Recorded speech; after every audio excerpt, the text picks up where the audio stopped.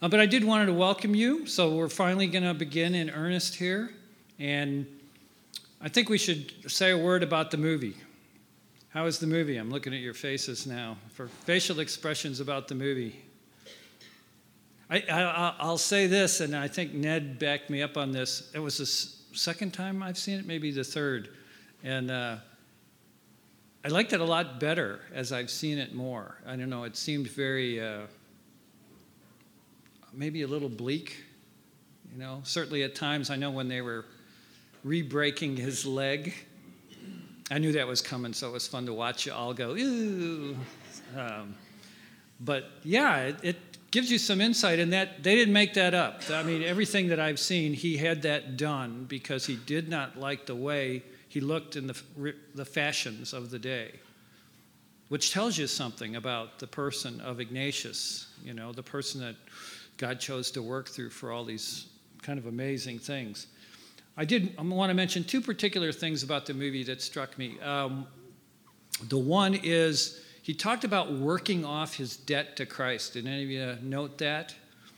And my comment on that is,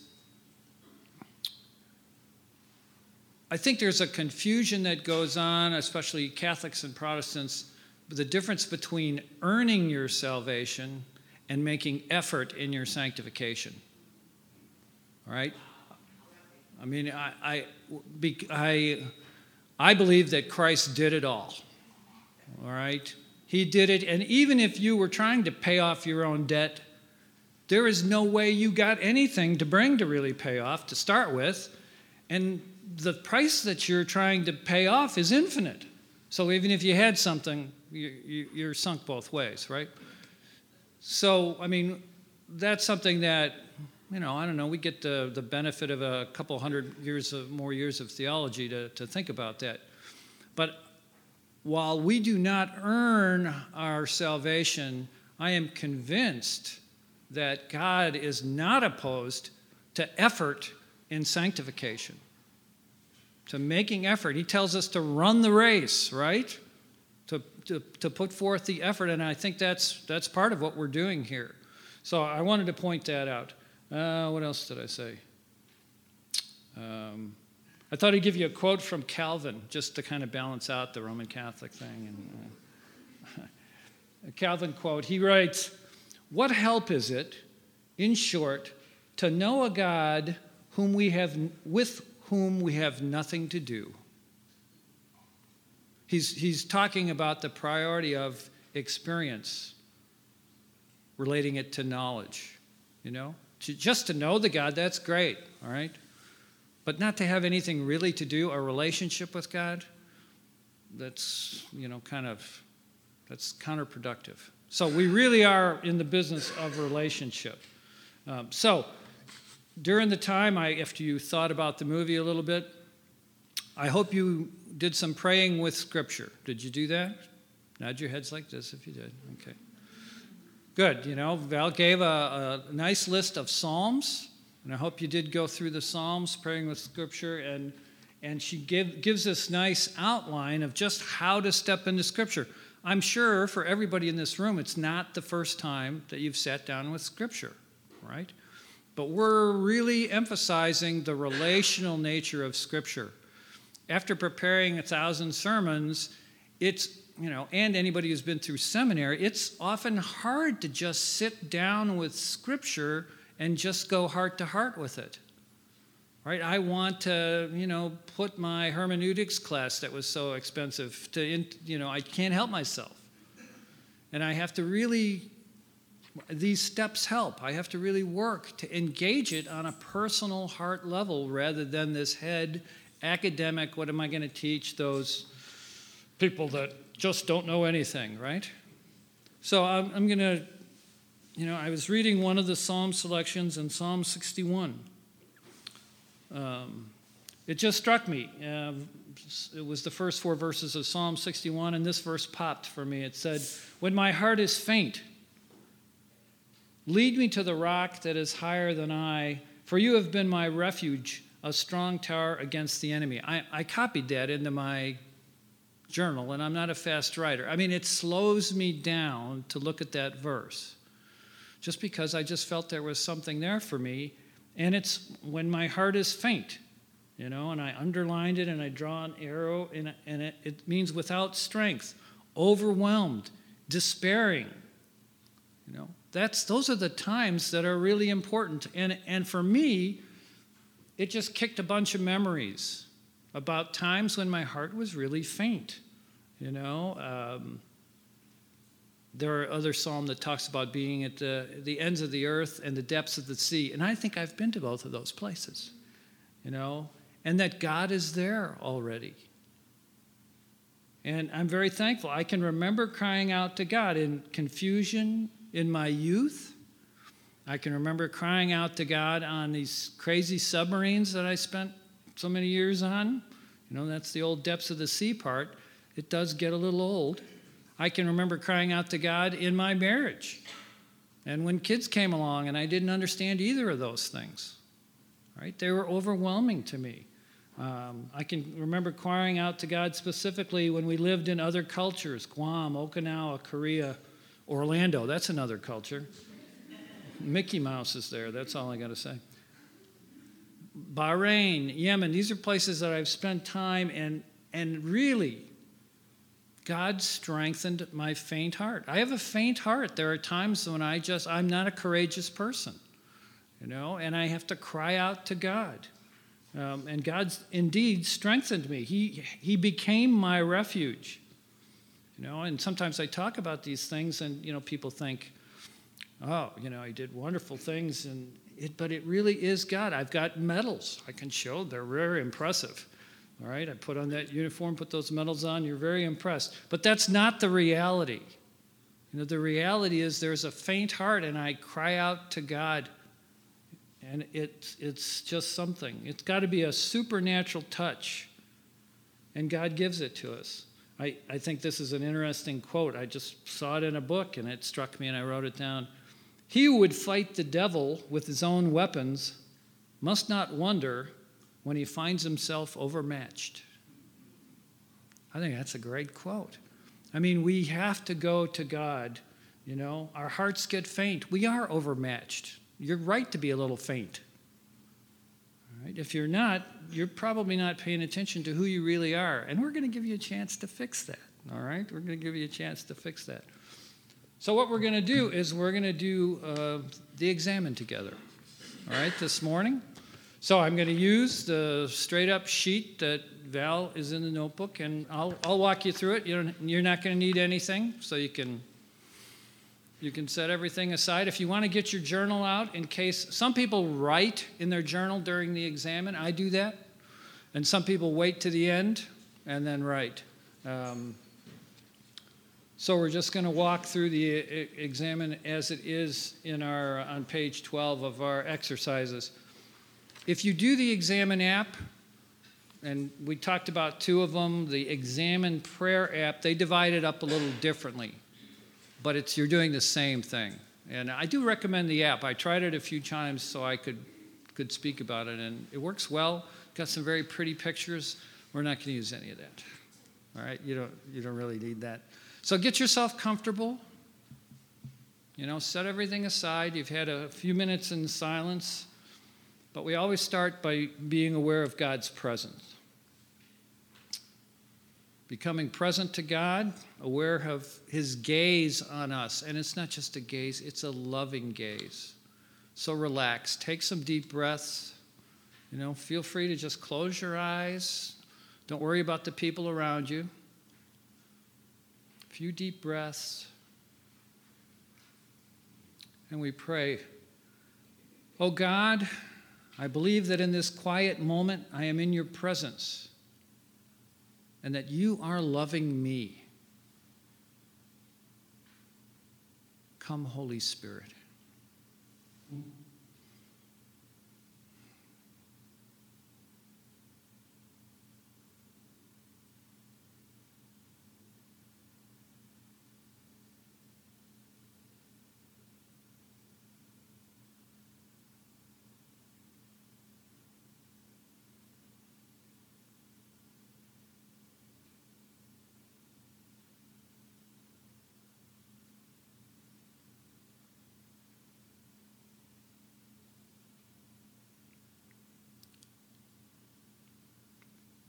gratitude.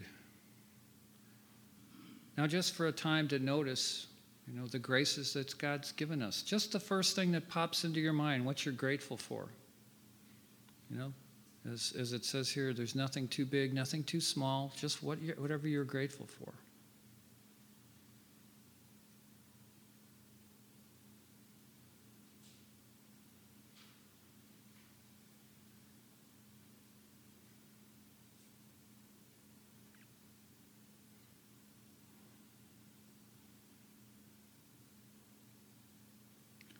Lord Jesus, I acknowledge your love for me and the various gifts for which I am very grateful.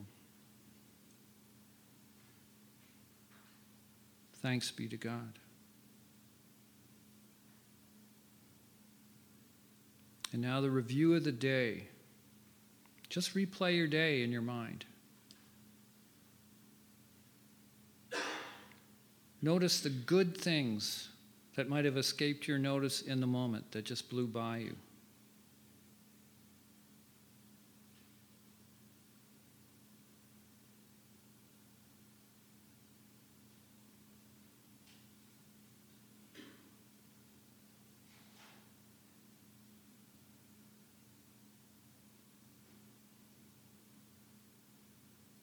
It's often helpful to do it chronologically. Start from the morning and work your way.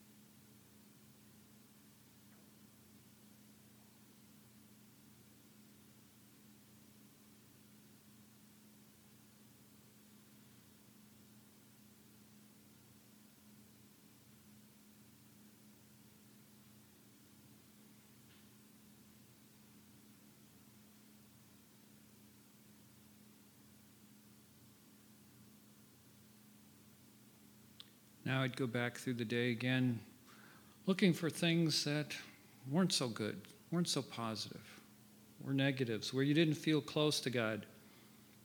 I sometimes refer back to that growing cross diagram where I look for things where I was performing, trying to earn my salvation, as opposed to, or I was pretending, as opposed to receiving God's salvation. These are the things that we need to work on.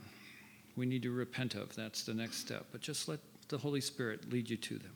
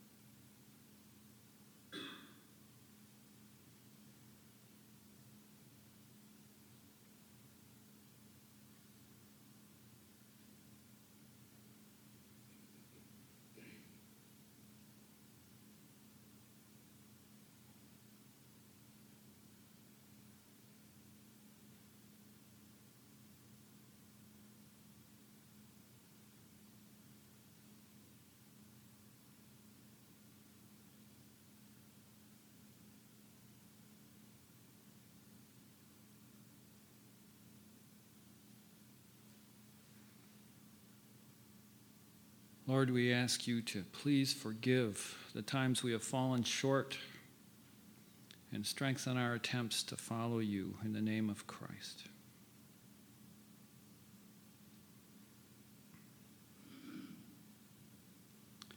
And now we look forward. We kind of focus forward.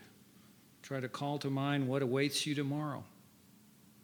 Include your small group, but what awaits, and welcome God's help for that time to come.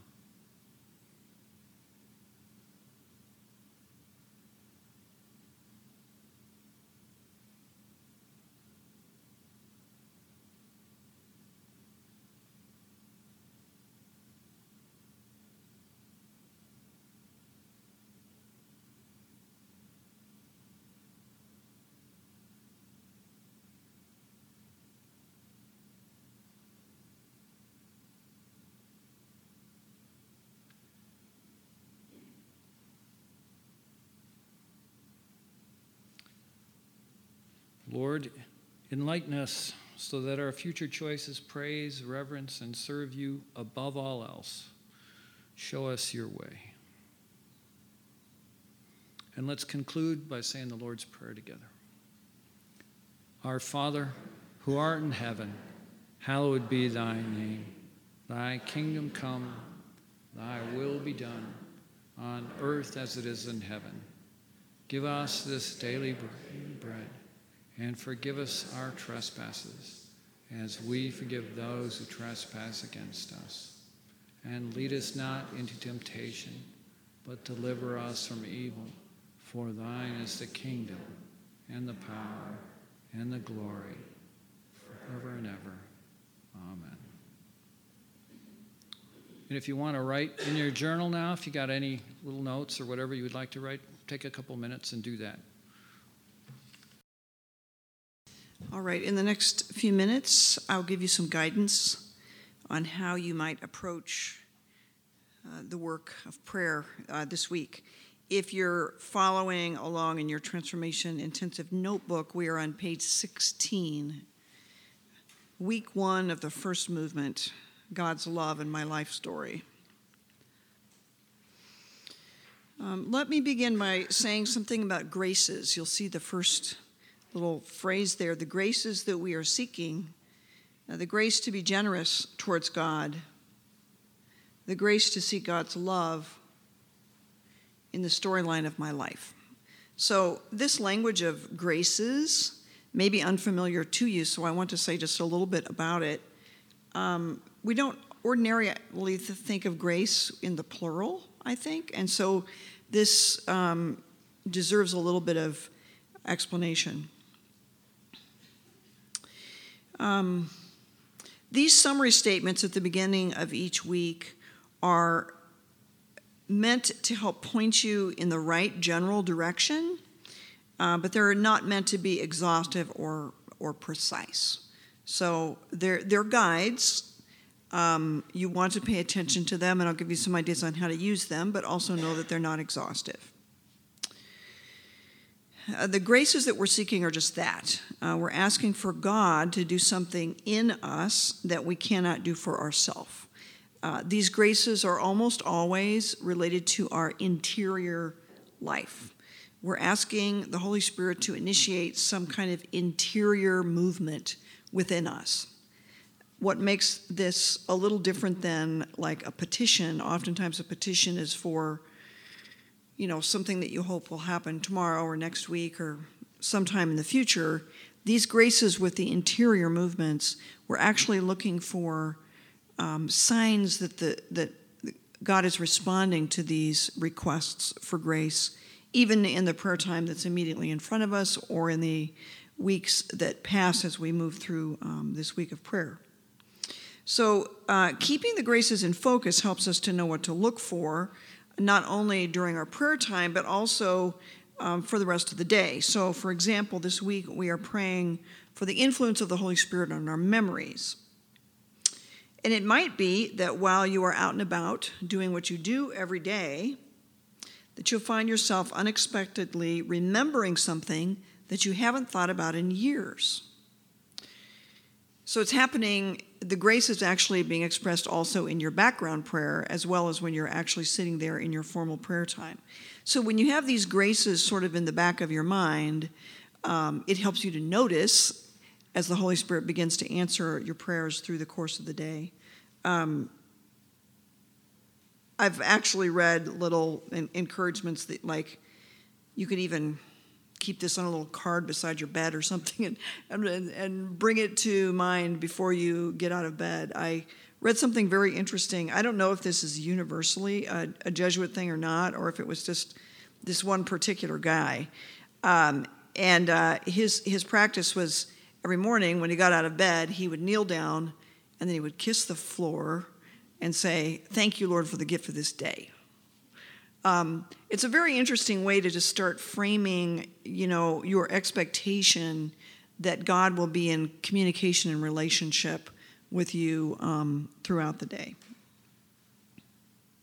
So because we're focused on these graces, when something happens, and I can almost guarantee you it will happen, not just in your prayer time, but sort of through the course of your days, you'll be able to name those graces that you've received and be grateful for them and have a sense of your movement. Naming these graces helps us to also maintain a connection between the formal prayer periods of foreground prayer and then the background prayer that continues throughout the day or even while you sleep. You might have some interesting dreams. So this emphasis on asking for a grace underscores that prayer during the Transformation Intensive is not actually about your performance. It's not about how well you are following the instructions, not about whether you are doing it right. For example, this week, it is not up to you to remember everything that needs remembering. You don't need to analyze your life or convince yourself of God's love for you. Rather, we're asking the Holy Spirit to do the hard work. We're asking God to reveal His love for us, which is something only God can do. God, as we encounter Him in the spiritual exercise, is the one who is always revealing God's self to us. And we simply want to respond to how God is revealing God's love to us. Finally, these statements about the graces are meant to prompt you to begin your formal prayer time by asking for what you want from God. This is an interesting discipline. If you start with the date, maybe align how you are. I am really tired. This is a particularly, big day for me, whatever it is. But your next thing is, Lord, give me the grace to see your love in the storyline of my life. So you're starting your prayer by stating your desire, and these grace statements help you to maybe give language to what you're desiring. It could be something else that you're desiring, but you want to start that prayer with desire.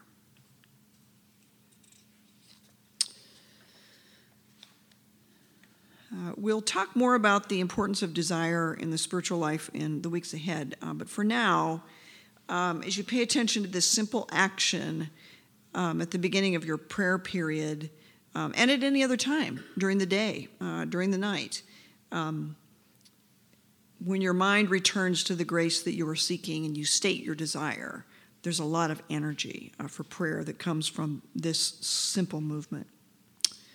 Okay, praying with memories. The next 2 weeks are really important, and we will continue praying with memories for about 6 weeks, actually, because we are desiring very much to grow in an experience of God's love for us, which is not abstract, but rather grounded in each of our life experiences. So this week we're asking for the grace to welcome the influence of the Holy Spirit into our memories, and for the grace to recognize God's love in the storyline of our lives. We're invited to remember and ponder experiences that are actually foundational to our relationship with God. But it's not meant to be an introspective, self-led walk down memory lane. If you are already an introspective person who maybe spends too much time thinking about the past, I encourage you to be open to a fresh way of remembering that's guided by the Holy Spirit. So instead of bringing an attitude to this exercise of been there, done that, And I say that because that was the attitude that I brought to this prayer. I was like, oh no, not another life review. I'm just sick of life reviews. I don't want to do this. I've done it too many times already. I encourage you just to ask for an openness towards God, that he might actually surprise you as you do this memory work. Let me say something briefly about how this prayer exercise is different from the work that a person does in therapy. In a conversation with a therapist, a person grows in his or her awareness of how our present day attitudes and behaviors are a response to what happened to us in the past, in our family of origin especially. And for many people, this is like essential. It's an essential step towards self-discovery, towards forgiveness, towards self-acceptance. It can be, is intended to be very healing. Some people do get stuck there in a just sort of perpetual loop of blame and shame. It's not the intention of the therapy, but we certainly can get stuck in that loop of blame and shame. And so what we're doing in these prayer exercises is actually something completely different than that. We're asking for the influence of the Holy Spirit on our memories because we're in conversation with the living God, with the risen Christ, who has the power to illumine our memories and who is at any given moment actually present to those things that are passed to us because of God's unique relationship to time. Our intention here is to enter into a meaningful way of getting some sort of feel for God's perspective on our lives. Okay, so what are we looking for as we remember? I want to say a little bit here about consolation. We did not talk about this in boot camp, but if you would turn with me in the prayer section of your journal to page 9. This is the prayer resource section, page 9. Consolation and desolation. These terms are introduced in the movie, the consolation and desolation are suggested there, although I certainly don't expect you to have remembered all of that. But this is a really key thing because when we are reviewing our life, what we're actually looking for are these moments of consolation. And it could be that when they happen to you, you didn't recognize them as consolation. But as you start this week with the influence of the Holy Spirit to remember, you will have consolation when you remember that experience.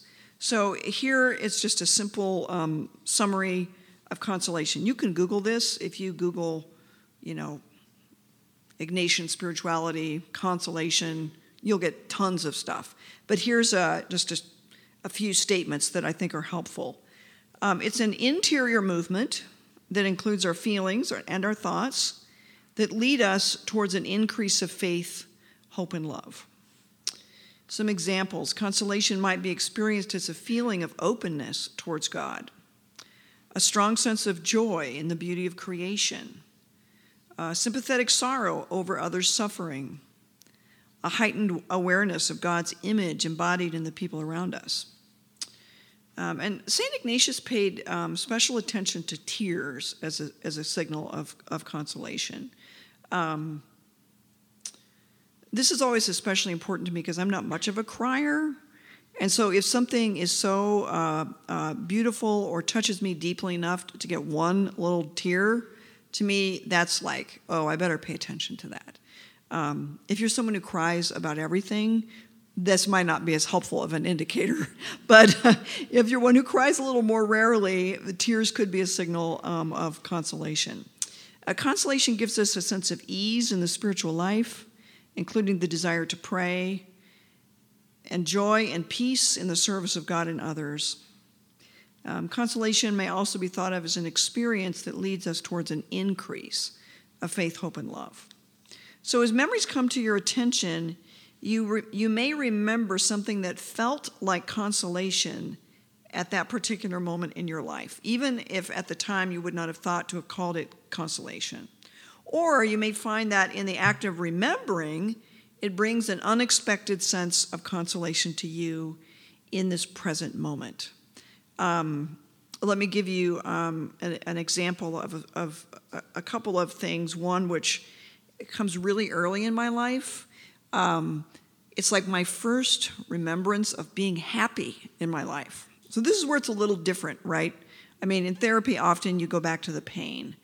But this is this question like, when do I first remember feeling happy? And I have this kind of beatific memory of being in the backyard with my dad. I was probably 5 or 6, and he was planting some bushes. And the bushes were all in little burlap bags in a line, and he had dug the holes, and I was, helping him the way little kids help their parents. And I just have this remembrance of sitting in the sunshine on a Saturday morning with my dad, and just this sense of like all is well in the world. And it's a very simple memory, but it's a memory of consolation. And sometimes those little things, long before you could say like, maybe that was a foreshadowing of the Garden of Eden, or like some kind of really profound, something profound. This is like, I feel connected to my dad. I feel connected to nature. I'm aware of beauty in nature. These are the simple kinds of memories of consolation that we hope and pray will come up for you this week. They don't have to be especially spiritual. They might be, but they don't have to be. So with that, let me say something about the Surprised by Joy exercise. So if you want to go back to page 18 now.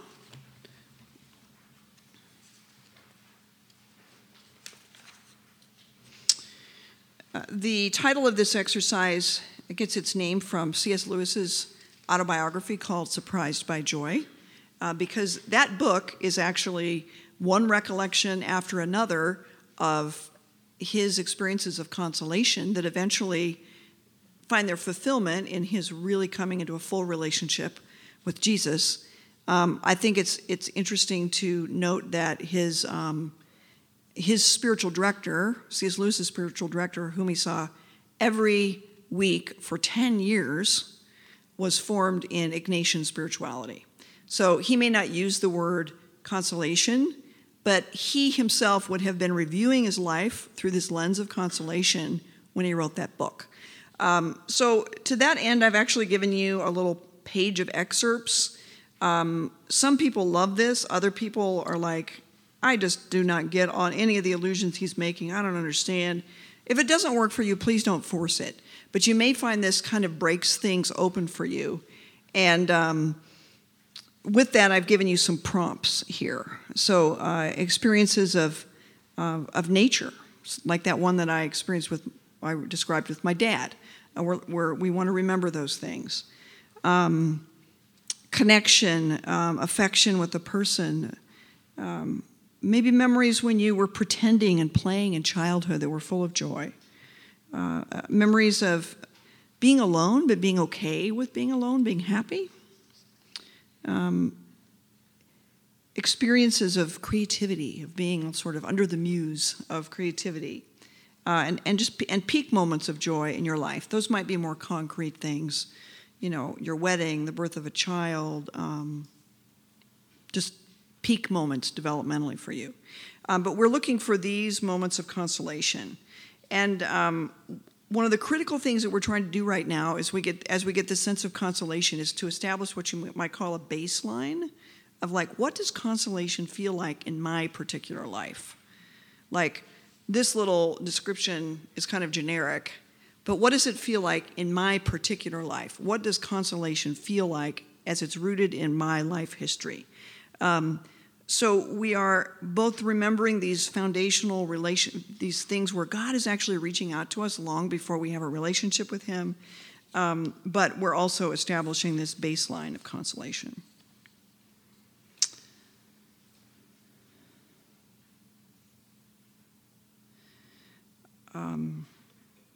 In all of this, we're asking the Holy Spirit to bring those past experiences of God's love, even if we didn't recognize them as God's love, into our awareness in the present moment.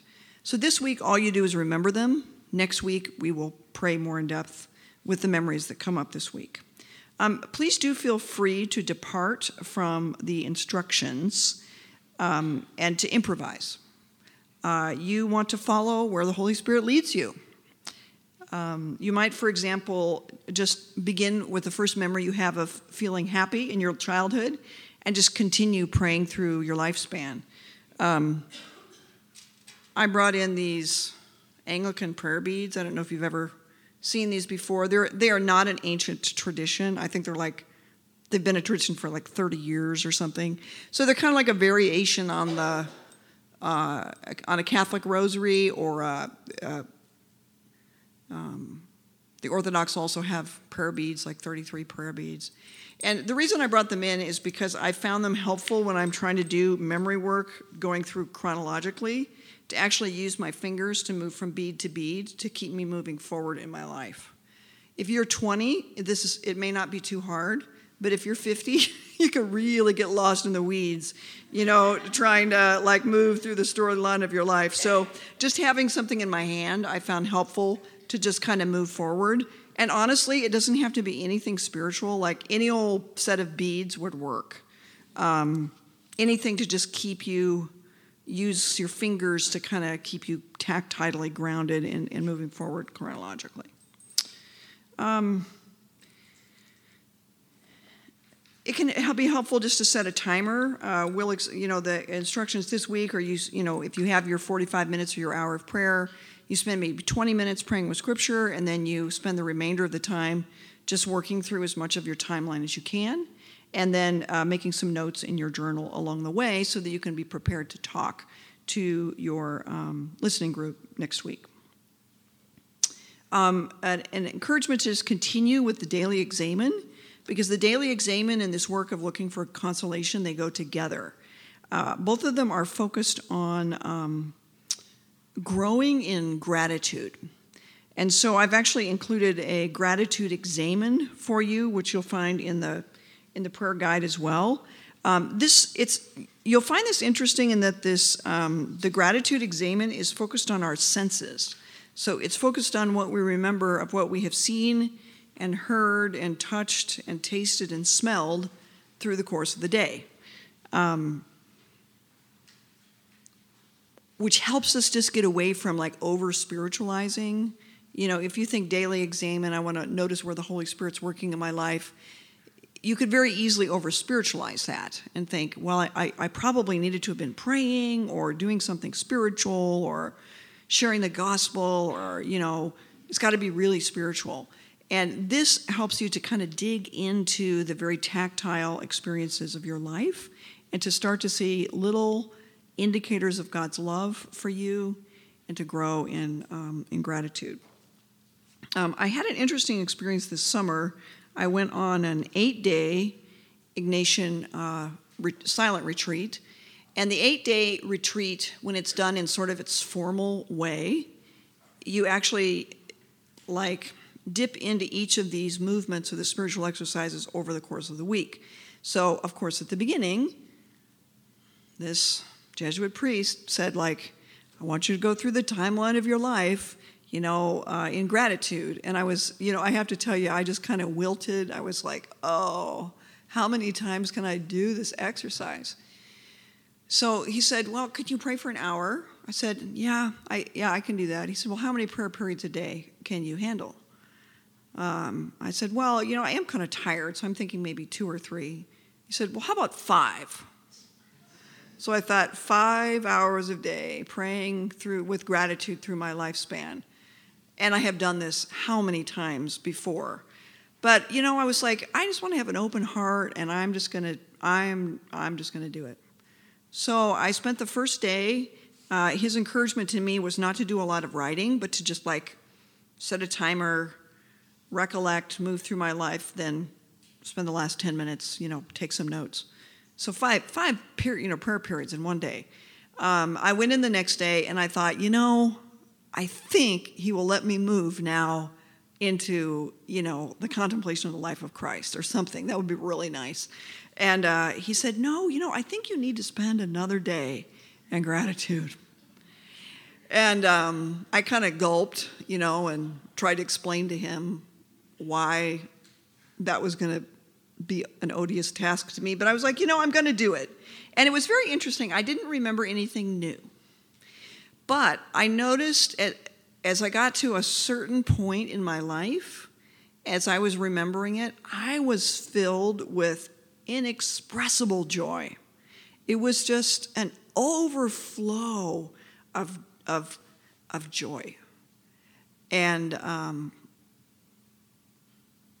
it was a silent retreat. I wanted to make noise. I was so full of joy.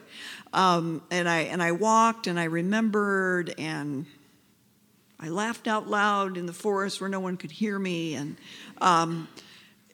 it was very powerful, and it was interesting. I met him then the next morning, and I was like, I've got like one more prayer period before I see him again, and I found myself so tired, almost like I had been stretched inside, that my capacity for gratitude had been enlarged, and that work of making something bigger in me had actually exhausted me.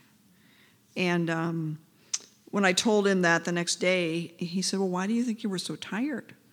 I said, I think actually God's goodness is like too much for me. It's like wearing me out. And then he was like, okay, now we're ready to move on. Like he was waiting to see this evidence of this grace of gratitude being informed in me, because it is like a foundation that you lay that goes very, very deep down into the soil of God's love for us, which then allows us to build something tall and strong on this foundation of gratitude. So I encourage you to give yourself to this work of gratitude in the memory work and in the gratitude examen. Give yourself very generously to it, very generously towards God. And I think that's probably a good place to close my encouragement to you, and that is that we think of generosity in terms of our relationship with other people. I know for me, generosity in a relationship might mean that I let someone talk longer than I really have time for. I put some other things aside. I think of the way people gathered around Brenna Jones' husband when he had this surgery, and we all just like sat together. That sort of like, you make those decisions for the people that you love. It's like, do I have something better to do today? Of course I do. But where am I? I'm here with my friends. It's that kind of generosity that we also can have towards God. And so when you come to your prayer time, when you come to your sense of openness towards God, I urge you to be generous. Choose, make that choice. And I think you know what it feels like when you choose to be generous to God. Choose that to be a foundational attitude, a moment-by-moment, in-the-moment decision to give more than I originally intended to give out of love for God. And it becomes actually easier as you grow in gratitude, because when you are overflowing with gratefulness, it creates generosity. This is a initiation and response movement between us and God. All right. If you would pass out, I want to say just a little something about listening groups.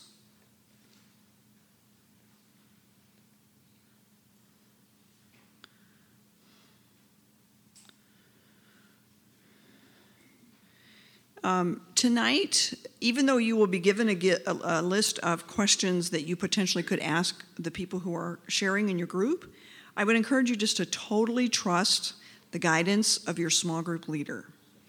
And you'll see that there is a weekly structure that most of your small group leaders will follow. Your small group leader has the freedom to adjust this liturgy, but this is just how you can expect things to go as you meet together in your small groups.